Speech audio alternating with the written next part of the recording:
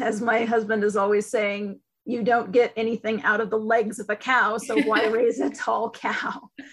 Because there's just so much more bone structure and body mass in a full-size cow. Cattle come in all sizes, and small cattle may be just right for a small or startup farm, or they can offer an efficient add-on farm enterprise. Incat Sustainable Agriculture Specialist Tracy Mumma raises Aberdeen Angus, and Incat Southeast Regional Office Director Margot Hale raises Belted Galloway. In this episode of Voices from the Field, Tracy and Margot discuss small cattle, ranging from miniature breeds to small-statured individuals of larger breeds. They explain the benefits of small-frame cattle and point out some of the challenges involved in raising, processing, and marketing less common breeds. Let's listen. Hi, I'm Margot Hale, IMCAT Southeast Regional Director, and today I am joined by Tracy Mumma, one of our IMCAT Ag Specialists based in Montana. And we were with you it seems like a few weeks ago, talking about hair sheep. And today we're going to have a conversation about small-framed cattle. Tracy, why don't you give us a little bit of background for those who didn't listen to our previous podcast and maybe share about just briefly, your background and experience raising small-framed cattle before we get into our discussion. Sure, Margot. I have a ranch here with my family, a farm in Montana. It's called Shady Maple Farm, and we raise Katahdin hair sheep and Aberdeen Angus cattle, which are a small frame cow. There are miniature cows, which are the Aberdeen Angus and the mini Hereford and the mini Jersey. And then there are just smaller frame cows that are smaller breeds, the Dexter and some other small breeds. And then there are just smaller cows that are the standard breeds, but just a smaller individual. So there are plenty of ways to approach raising smaller cows.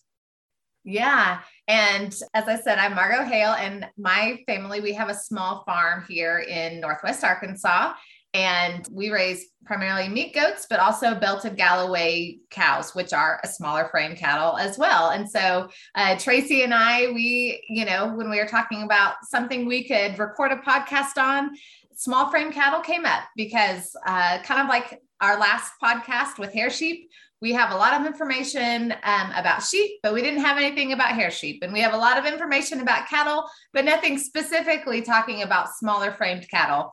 And we know a lot of our listeners and clientele raise these breeds of cattle, and people are interested, especially folks getting started in farming, folks with smaller acreages, and they're definitely of interest. So we wanted just to share our experiences with small frame cattle and talk about some of the advantages. And of course, with any livestock enterprise, there are disadvantages as well. So we'll just talk a little bit about our experience raising small frame cattle, and hopefully you'll get some good nuggets of information. All right.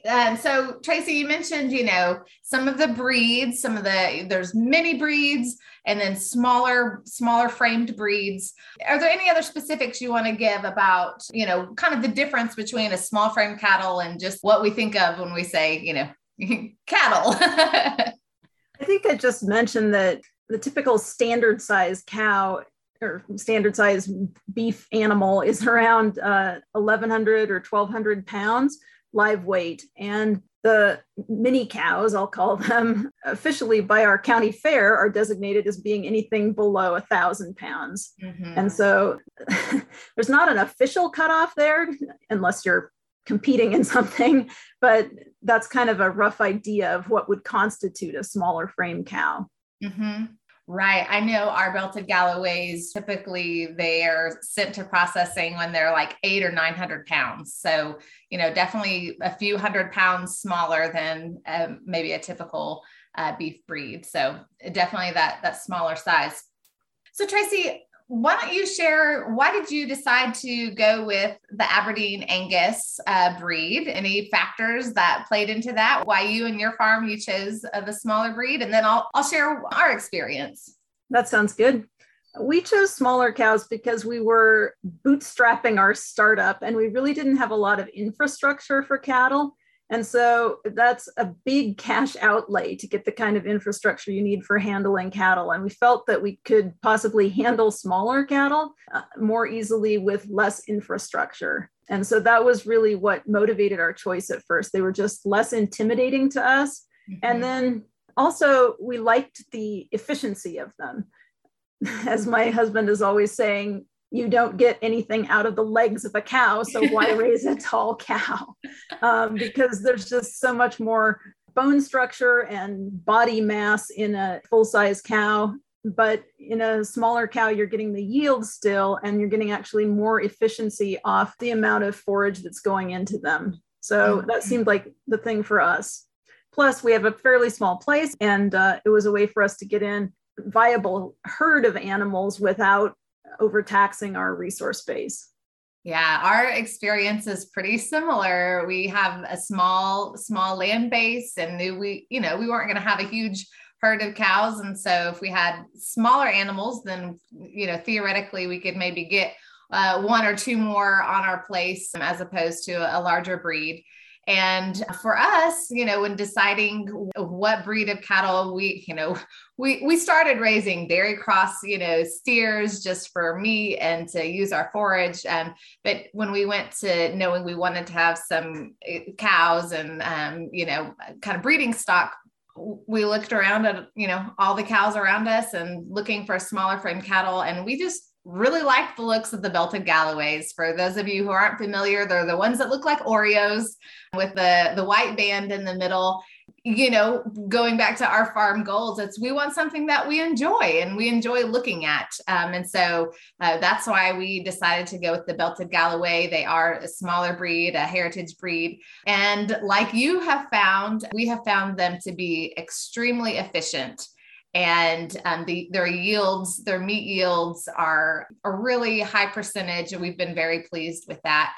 And they're hardy animals, and they have done really well for us on a small scale. So kind of the same reasoning you guys chose the Aberdeen Angus is why we went with the belted Galloways. And for anybody out there who is, considering choosing livestock breeds, so much of it is just personal preference. I know a question, Tracy, you and I always get asked is, what is the best breed? And, there's more variation within breeds than between breeds. And so there's excellent animals in any breed, and there's also terrible animals within any breed. So a lot of it is, finding the animals that fit with your farm goals. And a lot of it is just personal preference. So I'm glad you made that point, Margot, because I thought about that earlier, that there are huge Angus and there are tiny Angus. And, right. And even within a breed, if you look for the animal that meets your goal, it doesn't really matter so much what breed it is. And in fact, some of our cows are mutts because we crossed them with our dairy cow. But as long as they're meeting our need, that's okay. They don't have to be a show cow. That's right. That's right. Yeah, as long as it can meet your need. And, since I just mentioned getting started with livestock, we'll put this with the show notes, but our livestock team here, we just completed a series of 3 virtual workshops helping people kind of think through the process of getting started with livestock, from the soil health and grazing management, and then choosing enterprises. So we'll make sure and link those, because that provides some really good background information as you're getting started with livestock enterprises. And we do talk just briefly about cattle enterprises. So Tracy, you mentioned that one of the big reasons for why you guys went with a smaller breed was because you didn't have a lot of infrastructure. And so why don't we talk for a few minutes just about some of those advantages of smaller cattle, and handling is one of them. So how have you guys adapted, and what do you use for handling with your cattle? Well, the interesting thing for us, we were able to use our 2-horse trailer to haul 4 small cows because we can fit them in there. And so that was a big consideration for us because we don't have another way to get them to the processor. Mm-hmm. So that made sense for us. And we have been able to work amongst them just because they're smaller and we can put them in a smaller holding pen. It just fit better with what we had on site because we don't have a lot of cattle handling infrastructure. We don't have a squeeze chute or any of the things that make handling big cows safer and easier. Mm-hmm. we just had to go with what we had. But our convenience was only one of the factors that played into our selecting small cows. Another factor that played into that was the marketing aspect of the cows, the other side of the coin, if you will, because they were something that seemed to meet the market's need. A lot of people these days don't seem to have the freezer space for an entire cow. Right. And they may not be interested in half a beef or even a quarter of a beef. They just are looking for a smaller animal. They still want a variety of cuts. And so the smaller framed animal really played into that well for us. We were able to offer them a smaller total bill, but still a wide variety of cuts. And small frame animals also play into the dietary recommendations of smaller serving sizes of meat, because you're not getting a gigantic 1 pound steak. I mean, they're just a little smaller, and that is what a lot of people are looking for now with their healthy eating. So the small frame cows worked for that for us. And also the smaller frame cows are known for having a shorter muscle length. And so the meat is supposed to be more tender because they just don't have as long of a muscle fiber. So that was a factor in our decision as well. Yeah, we've experienced some of the very same thing. Our customers definitely appreciate, it is a little more affordable because they're not getting as many pounds of beef, but most people, like you said, are not interested or have the capacity to handle, half a beef. And so that has been good for us as well. And, we have been very pleased with the meat quality of our belted Galloways. And we always, actually, one kind of fun thing is we've used the same processor for a long time. And the first time we brought belteds to him, he was like, oh, belted Galloways, I know they typically, make really good meat and, cut out really well. And they did. And we've been pleased. And finally, after a couple of years, that our butcher said, I'm going to get some belted Galloways now. So we're like, if we've converted the processor to belted Galloways, then we're doing something right.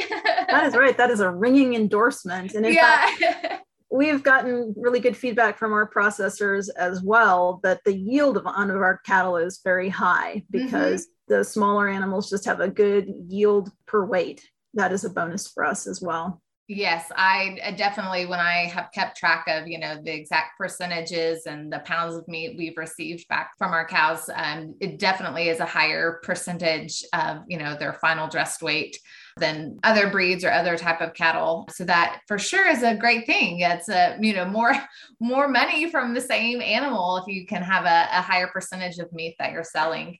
And, you mentioned that having the smaller animals, they produce smaller cuts of meat, which is a good thing. Definitely more in lines of what our diet should be as far as our portion size. But also it does take a little bit of education with customers, for them to realize like the steaks you are going to get from this animal are going to be smaller than maybe what you buy at the grocery store or, maybe what you expect, but still it is closer to the portion size you're probably supposed to eat in the first place. But there is kind of that education component that goes with if it's different than what people are used to buying in a grocery store or being served at a restaurant. It does take a little bit of that education. That is true. And that is true of grass-fed meat in general as well, that buyers have to know what they're getting and be prepared for that and expect that. Yeah, absolutely. I wanted to share what we do for our handling, kind of the same thing as you. We didn't have extensive infrastructure, some corral panels to gather the animals up. And we did, do have like a alleyway. We have a head gate. We don't have a squeeze chute, but we have a head gate. But honestly, we found that with our belted Galloways, we have had virtually zero health problems with them. And it's just like, we didn't even need the head gate anymore. We haven't used it in years because our animals, they stay healthy. They do so well on our pasture system. They gain well, they have stayed healthy. And so, thankfully we haven't needed extensive handling facilities. Back when we were always raising, we would always buy, a group of dairy cross steers and graze them and sell them, several months later. And, those steers always had problems. They always got pink eye or, ringworm, or there was always something going on that we needed to have them, in the head gate, treating them for something. But with our Beltids, we have not had hardly any health problems. And so that's another advantage. And once again, that could be for any breed. It's not, not just the Beltids. There's good, healthy ones in any breed, but that's what our experience has been with them. And so we've been really pleased with that they do so well on pasture, forage. And one thing we noticed the first winter we had our Beltids and fed them a bale of hay, they cleaned up every stitch of that hay. I was like, wow, they were, so efficient and not picky and not sorting things out, and they cleaned it up. And once again, that's a cost savings for us, if they're not wasting a lot of hay and are able to, convert that and be efficient on pasture. So another thing that we have, just noticed the difference with these smaller animals, a heritage breed. They just are real hardy, and we definitely appreciate that. Although there is an aspect of grazing management to that too, which is has something to do with how you handle any breed. That the animals will be healthier and probably easier to manage and handle if they're rotationally grazed and are used to moving and used to being contained in a small area. Yes, for sure. I mean, we know our management plays into that. And how we handle them. We're out there with them all the time, and our children are too. And so, but we do value that a little bit smaller size. They're very docile and calm, and we don't worry about them. Like, we have definitely had cows, large frame cows and small frames too, but we've definitely had cows that we worried about. It's like, we don't want to handle them. They don't stay on our farm very long if we are worried about handling them or being out amongst them, because that once again doesn't meet our farm goals. We want low stress animals, low stress handling for the animals and for the humans. So you mentioned at the very beginning the frame size and the standards if you were going to be in a show. And I know your family is very involved in 4-H and fairs. Just curious, do you show your Aberdeen Angus, or, have you thought about that market side, selling stock for show or breeding stock? We have not, because as I mentioned before, also our cows are a little bit mutts. And so we haven't ever shown them, but there is a very active small frame miniature cattle show circuit where we live. And so that is a potential market. If you're raising small frame cows who are pedigreed or who are really typical of their breed, that might be something you could look into.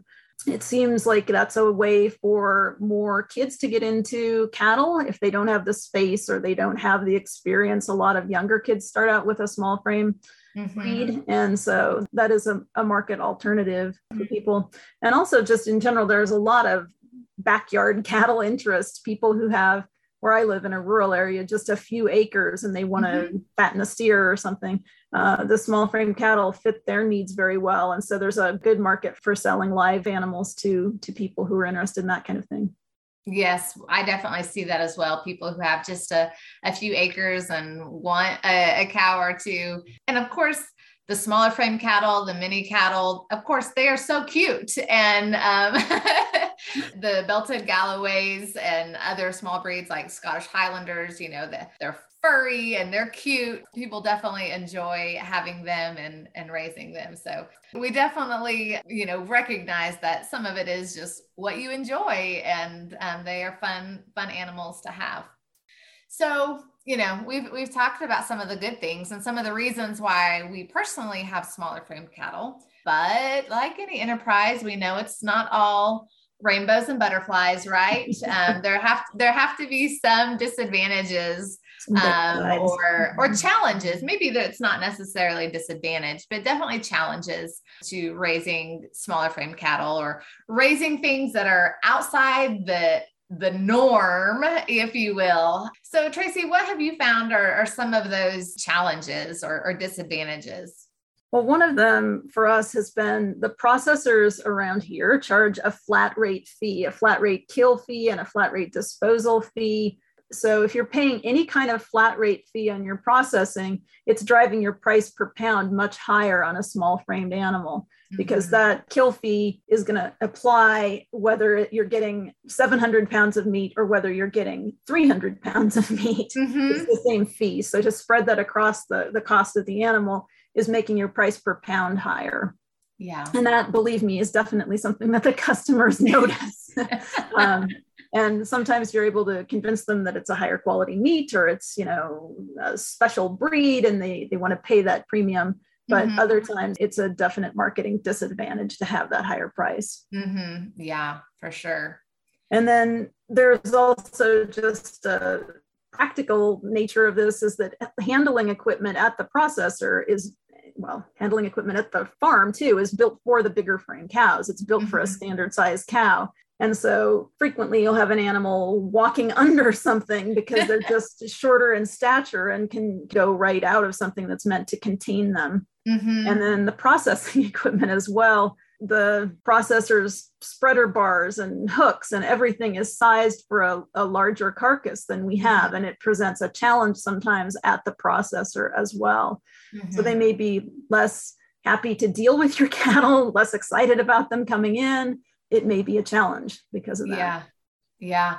Well, and talking about handling equipment, even at the farm, I think for us, because we raise goats and belted, so smaller frame cattle. So we have built and set up our handling, our handling facilities have to handle goats. And so if they can handle goats, it works for our smaller frame cattle too, because all of those, making our gaps smaller and lower to the ground to keep our goats in. So it helps with the smaller animals. Yeah. Even with our standard head gate, sometimes it's like, it's too big. The opening is still too big for something small. So it definitely has some challenges, and that's where you have to get creative and, create something that works for you and for the animals that you do have. But for us, we found, okay, if it works for the goats, it works for our belteds as well. Some of those newborn belted calves are the same or smaller than our goats, they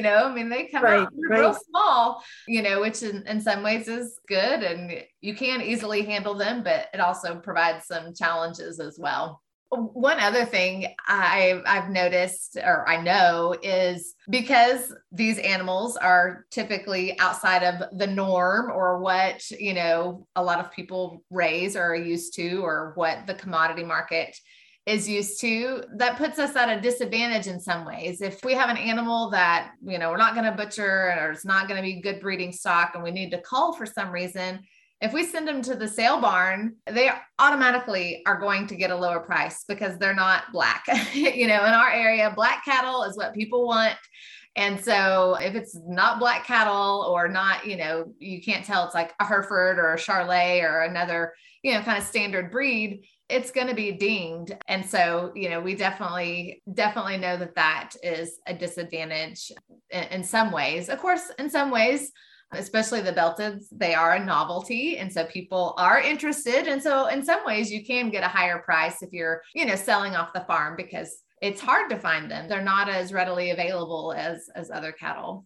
So yeah, if you're direct marketing, you have a good option to sell small cows. But if for some reason you can't direct market, if you have to sell off suddenly because you have a drought or a hay shortage or a health problem or something, then you do face a deduction, a huge deduction if you're selling at the sale barn or trying to ship out into the commodity market. It just doesn't work as well. And direct marketing can bring you a lot more of a premium, but it is also a lot more work. And so that's something that you have to be prepared for if you're going to rely on direct marketing.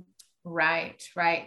Another thing to consider is if you are interested in some of these smaller breeds, finding local stock, to start your farm can be a challenge. We always recommend, when you're buying livestock, buy directly from a farm and buy animals that are raised in the way that you're going to raise them, in the climate that you are in, ideally the same forages that you have on your farm. And so that means you need to find somebody fairly local to you in order to buy these animals. And so since they're not as common, it can be challenging. we're raising our own replacement heifers, but when we have to get a new bull, which we do from time to time, if we're raising our own replacements, it's been a little bit of a challenge. We've definitely had to drive some distance to find a belted bull when we need it. So definitely be aware of that, finding that local stock. It might come down to, you might choose a breed based on what you can find locally and have stock readily available. And that is a little bit of how we ended up with mutt cows, is that we could not find a bull one time and had to cross in a mini Hereford into our stock just to get the size that we needed. So right. I mean, that's another really good point, Tracy, of with the smaller frame cattle, you do have to be really careful with your breeding. You have to keep those birth weights lower and not overwhelm your cows if you use a standard size bull. So finding those breeding animals can be a challenge, but it's definitely something you've got to pay attention to if you have smaller animals. Okay, we've talked a lot about advantages. Any other challenges that you have found with your smaller frame cattle? Not really. On the whole, we're very happy with how they've performed for us and what they've done for us. We introduced cattle to our operation primarily because the sheep that we're raising were not getting enough trampling of the forage to keep a good cover on the ground, because sheep are just lighter weight. And so cattle added into our forage management goals. And that was part of the reason that we got them in the first place. And they've helped us do that. They've helped us manage our pasture in a way that we see going forward into the future as positive. Mm-hmm. Yeah, we value our cows so much as a part of our farm, and the whole system. Not only do we get to eat wonderful grass-raised beef of our own and get to sell that and share that with our friends and community, but they are enjoyable and they fit well with our goats and poultry and pigs and, all the other things we have going on our farm. So, we definitely value them as a part of our whole farm. The small frame cows is what has worked for us and what has worked for you, but we recognize that they don't meet everybody's farm goals. And so go back, if you're thinking about adding cattle, really think about what are your farm goals? What are the resources you have, whether that be your land base, your forage base, your time, your infrastructure, all of those things. And that can help you decide what type of livestock enterprise and what breed, whether it be a standard breed or a smaller breed or, a mutt, a combination of both, whatever it may be. You really have to evaluate all of those components to make a good decision for your farm and for your family. I think another thing you need to evaluate is your market as well. That's the other piece that you cannot forget to evaluate. Is, are you ready to do the education of your buyer? Are you ready to find a processor who will handle your small frame cows? Are you ready for those steps? Because that is a key consideration in an enterprise as well. Not just can you produce it, but can you sell it and keep it viable? Yes, very important. We have to be able to sell it. You are absolutely right, Tracy. It doesn't matter if we can grow it if we don't have a market for it. So definitely consider that. And with all of these factors that we've talked about today, think about before you get started. And as always, we recommend starting small, starting with just a few animals to learn, and you can always grow, and really starting with healthy animals. That is so important. So no matter what livestock enterprise and no matter what breed, start with healthy animals and pay attention to your grazing management. And those things will go a long way for having healthy, happy cattle on your farm.